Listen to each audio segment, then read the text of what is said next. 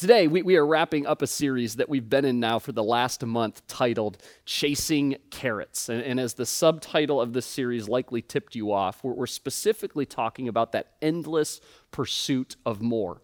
See, this lie that every single one of us get baited into, whether you're young, you're old, you're white, you're black, you're Christian, not a Christian, is if we could just get that, or we could just get more of that, then we'd be good. Then we would experience earthly bliss. Then we would finally be content.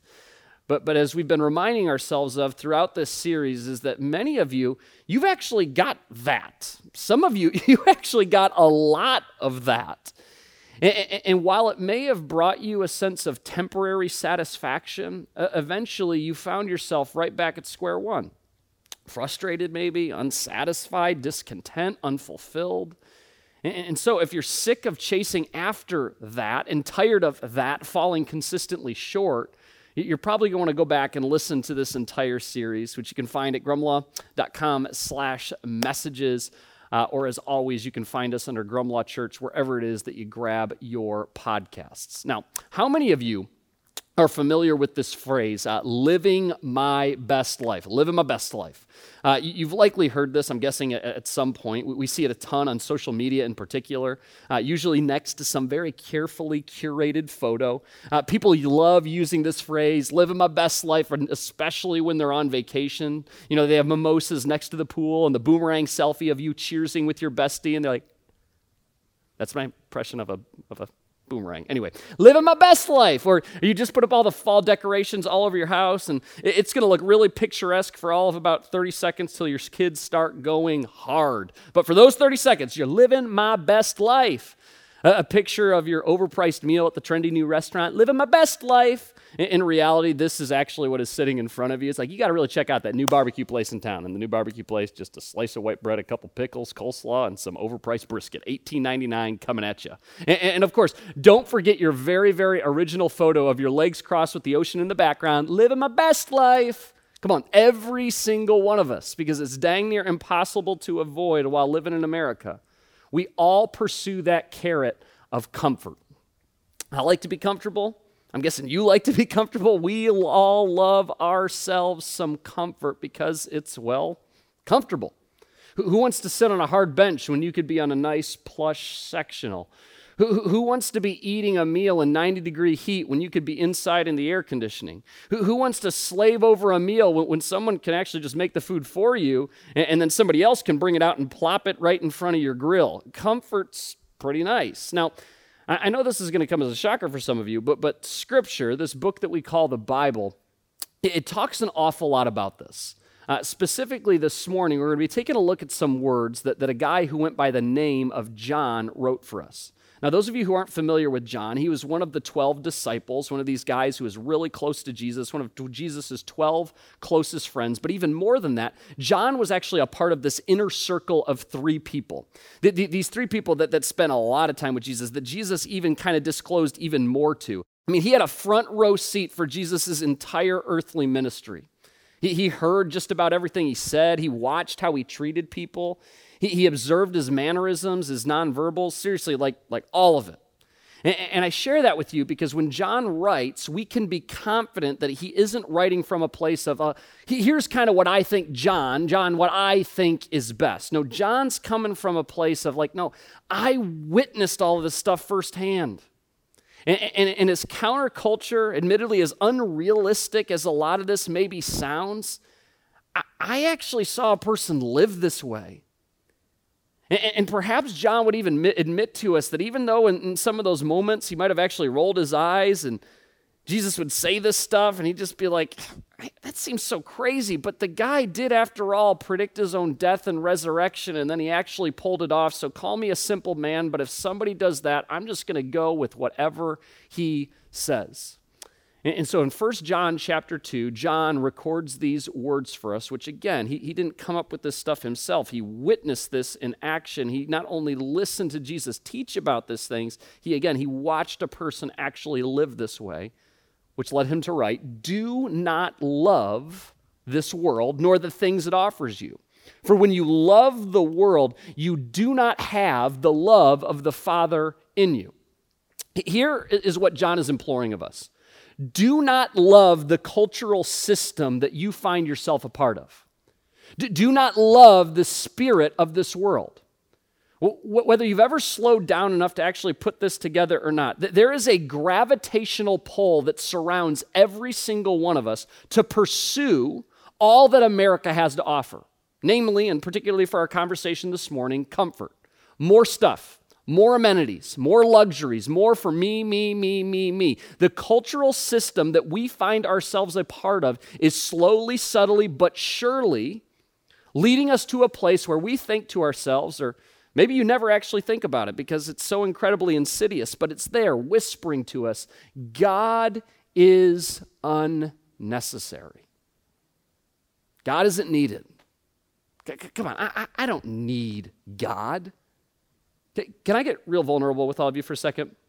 When God began to place this idea of starting a church on my heart, I'm telling you, I really resisted.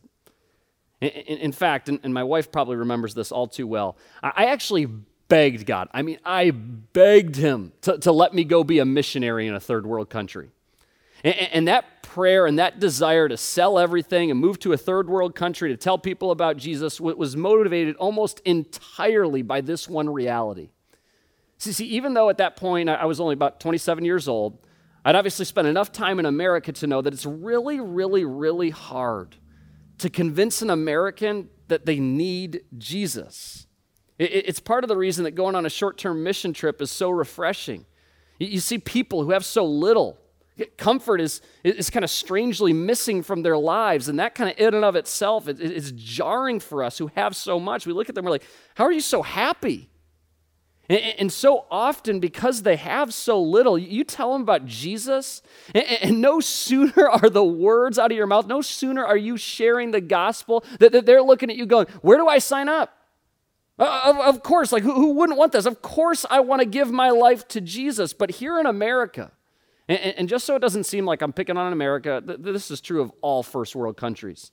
Here in America, you tell someone about Jesus, and that person kind of looks around and they take a quick inventory of their life. They see all the comforts and the luxuries they have, and they think to themselves, shoot, sometimes they even say it out loud.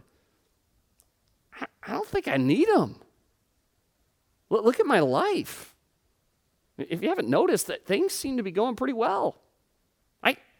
I don't think I need God. Come on, I know I'm generalizing a little bit when I throw out this statement, but those people living in first world countries like you and I, we're the only ones who have the audacity to look at the hope that Jesus offers and swipe left. We're so comfortable. But we got it all covered on our own. We don't need God. And this morning, this is not just a message for the people who have yet to put their faith in Jesus. There are a whole lot of Christians who need to be listening well too. I'm not saying it's been intentional, but many of us, we have allowed our lives to drift right on over to what John is referring to here. You are loving the world.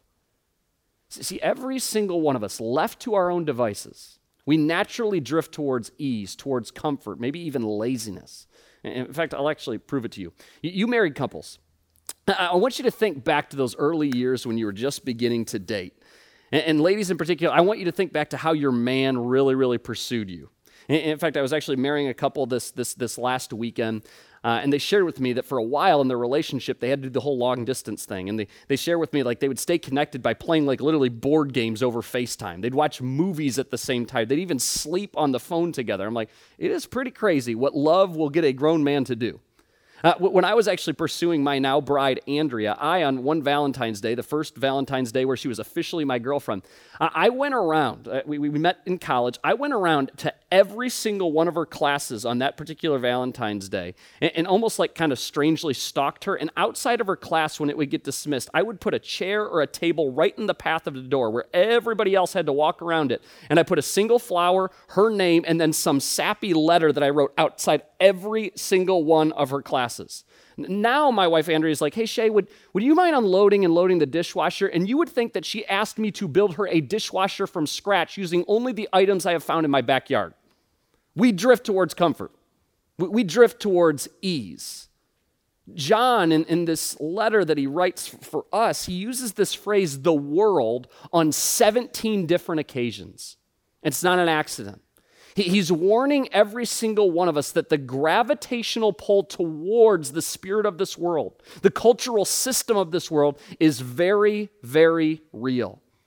That if every single one of us aren't very intentional about this, we'll find ourselves inevitably drifting towards comfort, and as a result, away from God.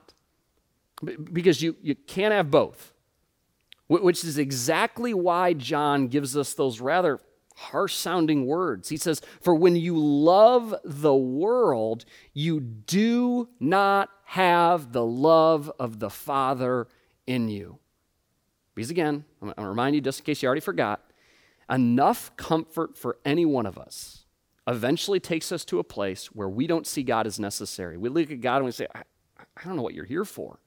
Now, I promise that when I write these messages, I'm always trying to think through the lens of the skeptical person that's sitting out there, the person that kind of got drugged or forced to watch this morning. It'd be very, very normal for you to think, okay, Shay, I'm hearing what you're saying, but help me understand what's so bad about this. I mean, I can get on board with this whole idea that you're either pursuing God or you're pursuing comfort. In fact, it's actually quite logical, but I choose comfort.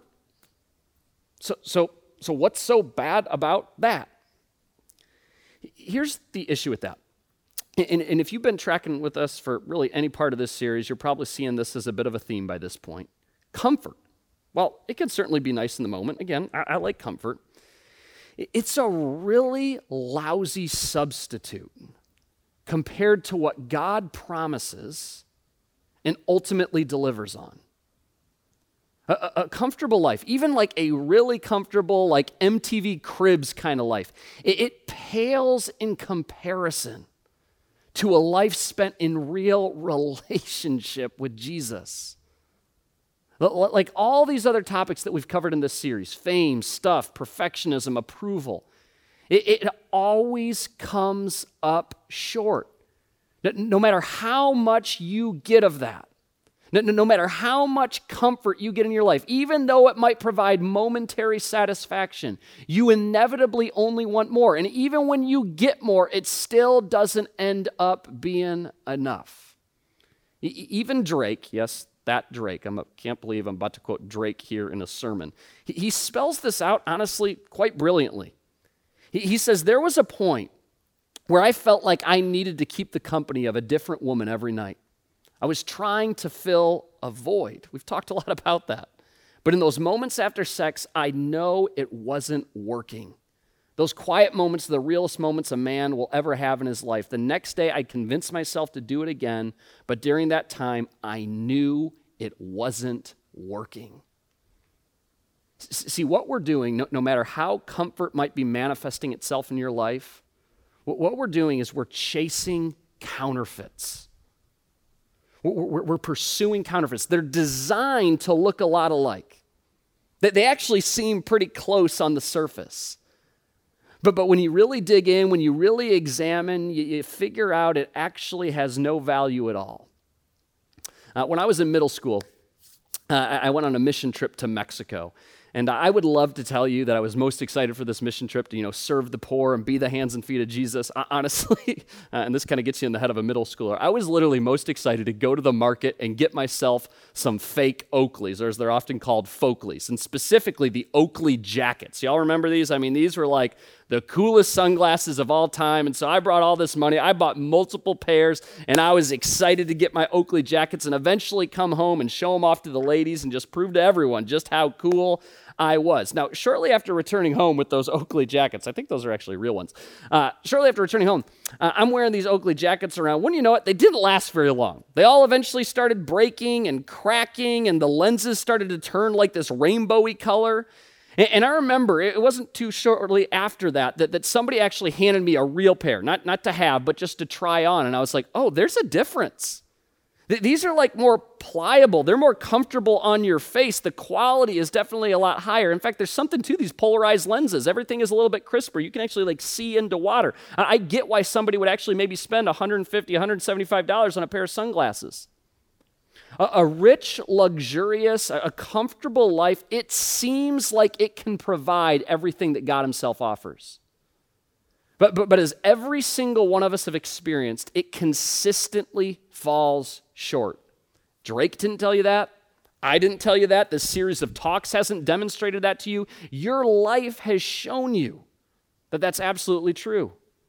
Comfort is a counterfeit for what only God can actually provide. It's a cheap substitute that's never going to satisfy long term. As we talked about last week, as Drake even alluded to, it's something trying to fill that void that every single one of us have, but only Jesus was ever meant to fill. Chasing after that counterfeit, chasing after that comfort, in fact, only reveals spiritual emptiness. Again, as we mentioned last week, God placed that void. God placed that longing. God placed that yearning inside every single one of us. He put it there so that we would instinctively pursue a relationship with him. But he also gave you this thing called free will. And just as every single one of us, have this void in our lives that we can choose to fill with basically whatever we want, we have that free will, which gives us that opportunity to just cram that void full of all this other junk, not the least of which being comfort. But I want you to think about this. Is it possible that your desire, your need even to chase something out here reveals the fact that you lack something in here? That your continual pursuit of comfort, and that it never ends up being enough, it is like this loud ringing alarm bell inside of you saying, wake up, it's never going to be enough. It might be time to give this Jesus guy a shot.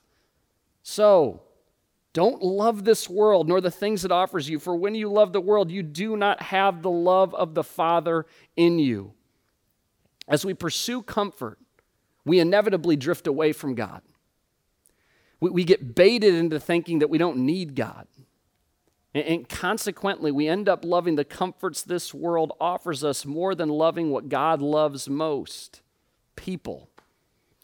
I've joked around in the past that when I'm most comfortable, when you're the most comfortable, we're least likely to be moved to action. While on a vacation at an all-inclusive resort, never once have I thought to myself, it's time to go change the world. Comfort never moves anyone to action. And for those of you who are watching who would call yourself a Christian, it never moves us to action to help what matters most to God. Again, people. In Paul's early letter to the Christian church in Corinth, he implores us with these words. And again, these aren't just words for a church that existed some 2,000 years ago, they're words for us.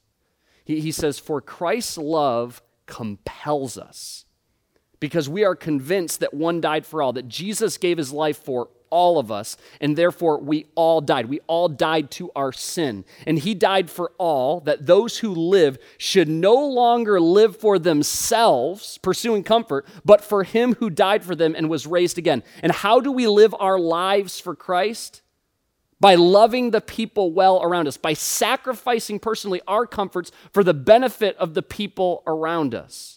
Remember, Jesus is God's Son. This whole Trinity thing, the Father, the Son, the Holy Spirit, they are all God, but manifested in different ways. So when something is revealed to us about the character of Jesus, we're also learning about the character of the Father. We're also learning about the character of the Holy Spirit as well. When we read about how Jesus treated the poor and the vulnerable, the hurting, the weak, we're also being shown the Father and the Holy Spirit's posture towards those on the fringes as well. The wording here is so intentional. When Christ's love, when God's love gets inside of you, you are compelled to do something with it. And creating a more comfortable life for yourself is not what Jesus had in mind.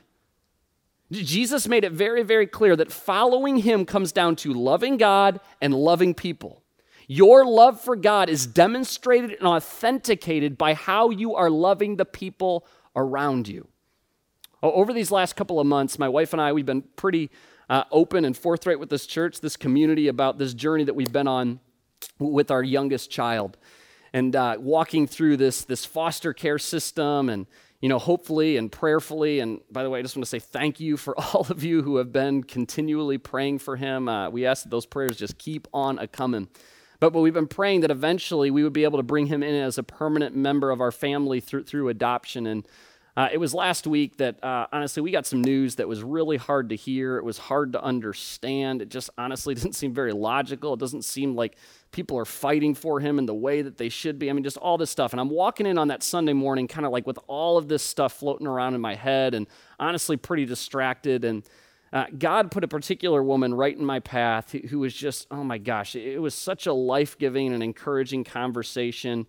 And it wasn't just filled with like all this Christianese. No, she was actually speaking from experience. And I knew she had been involved in foster care in some level, but she actually went on to share me that she had fostered and adopted, her and her husband, 6 different kids in addition to her biological children.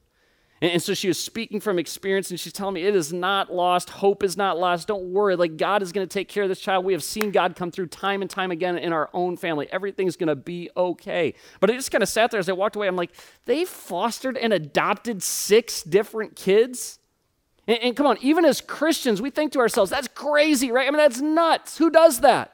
But church, that is precisely what is supposed to happen when the love of God, when the love of the Father, when the love of Jesus, when the love of the Holy Spirit gets inside of you. I mean, yes, that stuff stands out, but it shouldn't be that crazy. It shouldn't be an anomaly. These types of stories should be normal, commonplace among followers of Jesus. Regularly sacrificing comforts for yourself for the benefit of the people around you is central. It is foundational to what it means to follow Jesus, to what it means to follow Christ. Christ's love compels us to live like this. As you grow in your relationship with Jesus, comfort, the culture system of this world, the spirit of this world, it only becomes more and more unappealing. And the way of God becomes the only option. I'm going to speak really plainly right now. If you are sitting right here and you're watching, you call yourself a Christian, but you don't feel compelled to sacrificially give, to sacrifice comforts from your own life for the benefit of others. You don't find yourself more and more agitated, bothered, irritated by the American way. You really need to ask yourself, how much has the love of Christ, how much has the love of the Father really invaded my life? God's heart is breaking for the broken people in this world. And when our hearts aren't breaking for what breaks His, there's a disconnect. The spirit of the world has made its way into our lives. A spiritual emptiness has thus been revealed. An emptiness that we keep trying to fill with all this other junk, all of these counterfeits. So, bottom line, the take home today is very, very simple for every single one of us. I'm going to try to make this very, very easy to remember. Just 3 words. Embrace the authentic. Embrace the authentic. Stop settling for the $5 street pair of Oakleys when God is desperately trying to hand you the real deal. Stop choosing to fill that void with counterfeits, but what was only ever meant to be filled with a real intimate relationship with Jesus. Again, just think about this logically. Why would we continue to chase after what we know is counterfeit? As we've been reminding all of you throughout this series, your life has shown you that all of this stuff falls short. So why not give Jesus a shot? What in the world do you have to lose? Why would we keep chasing around this counterfeit comfort when authentic comfort is waiting for you? I'm going to close with this interaction between Jesus and another one of his close friends, a guy who went by the name of Peter.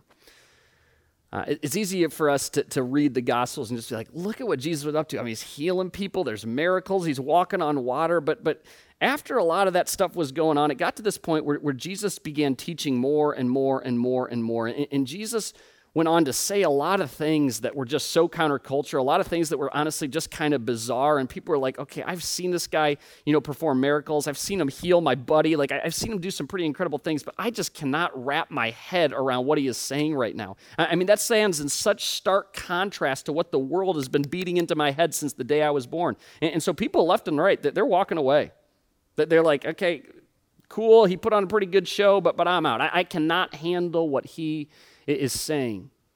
And as Jesus is watching person after person after person walk away from him, he looks at his friend Peter and he says, hey, you gonna bounce too?